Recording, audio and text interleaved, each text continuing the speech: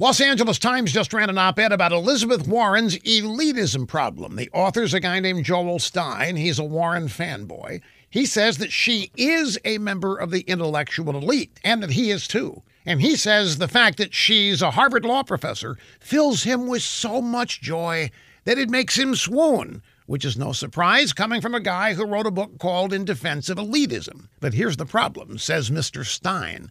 People don't like intellectual elites. People don't appreciate Ivy League pedigrees. And he says that that's why Donald Trump is president. Trump won because he's an anti-elitist who beats up on the elites. Trump voters cheer when anybody in the media or academia or government are taken down a notch.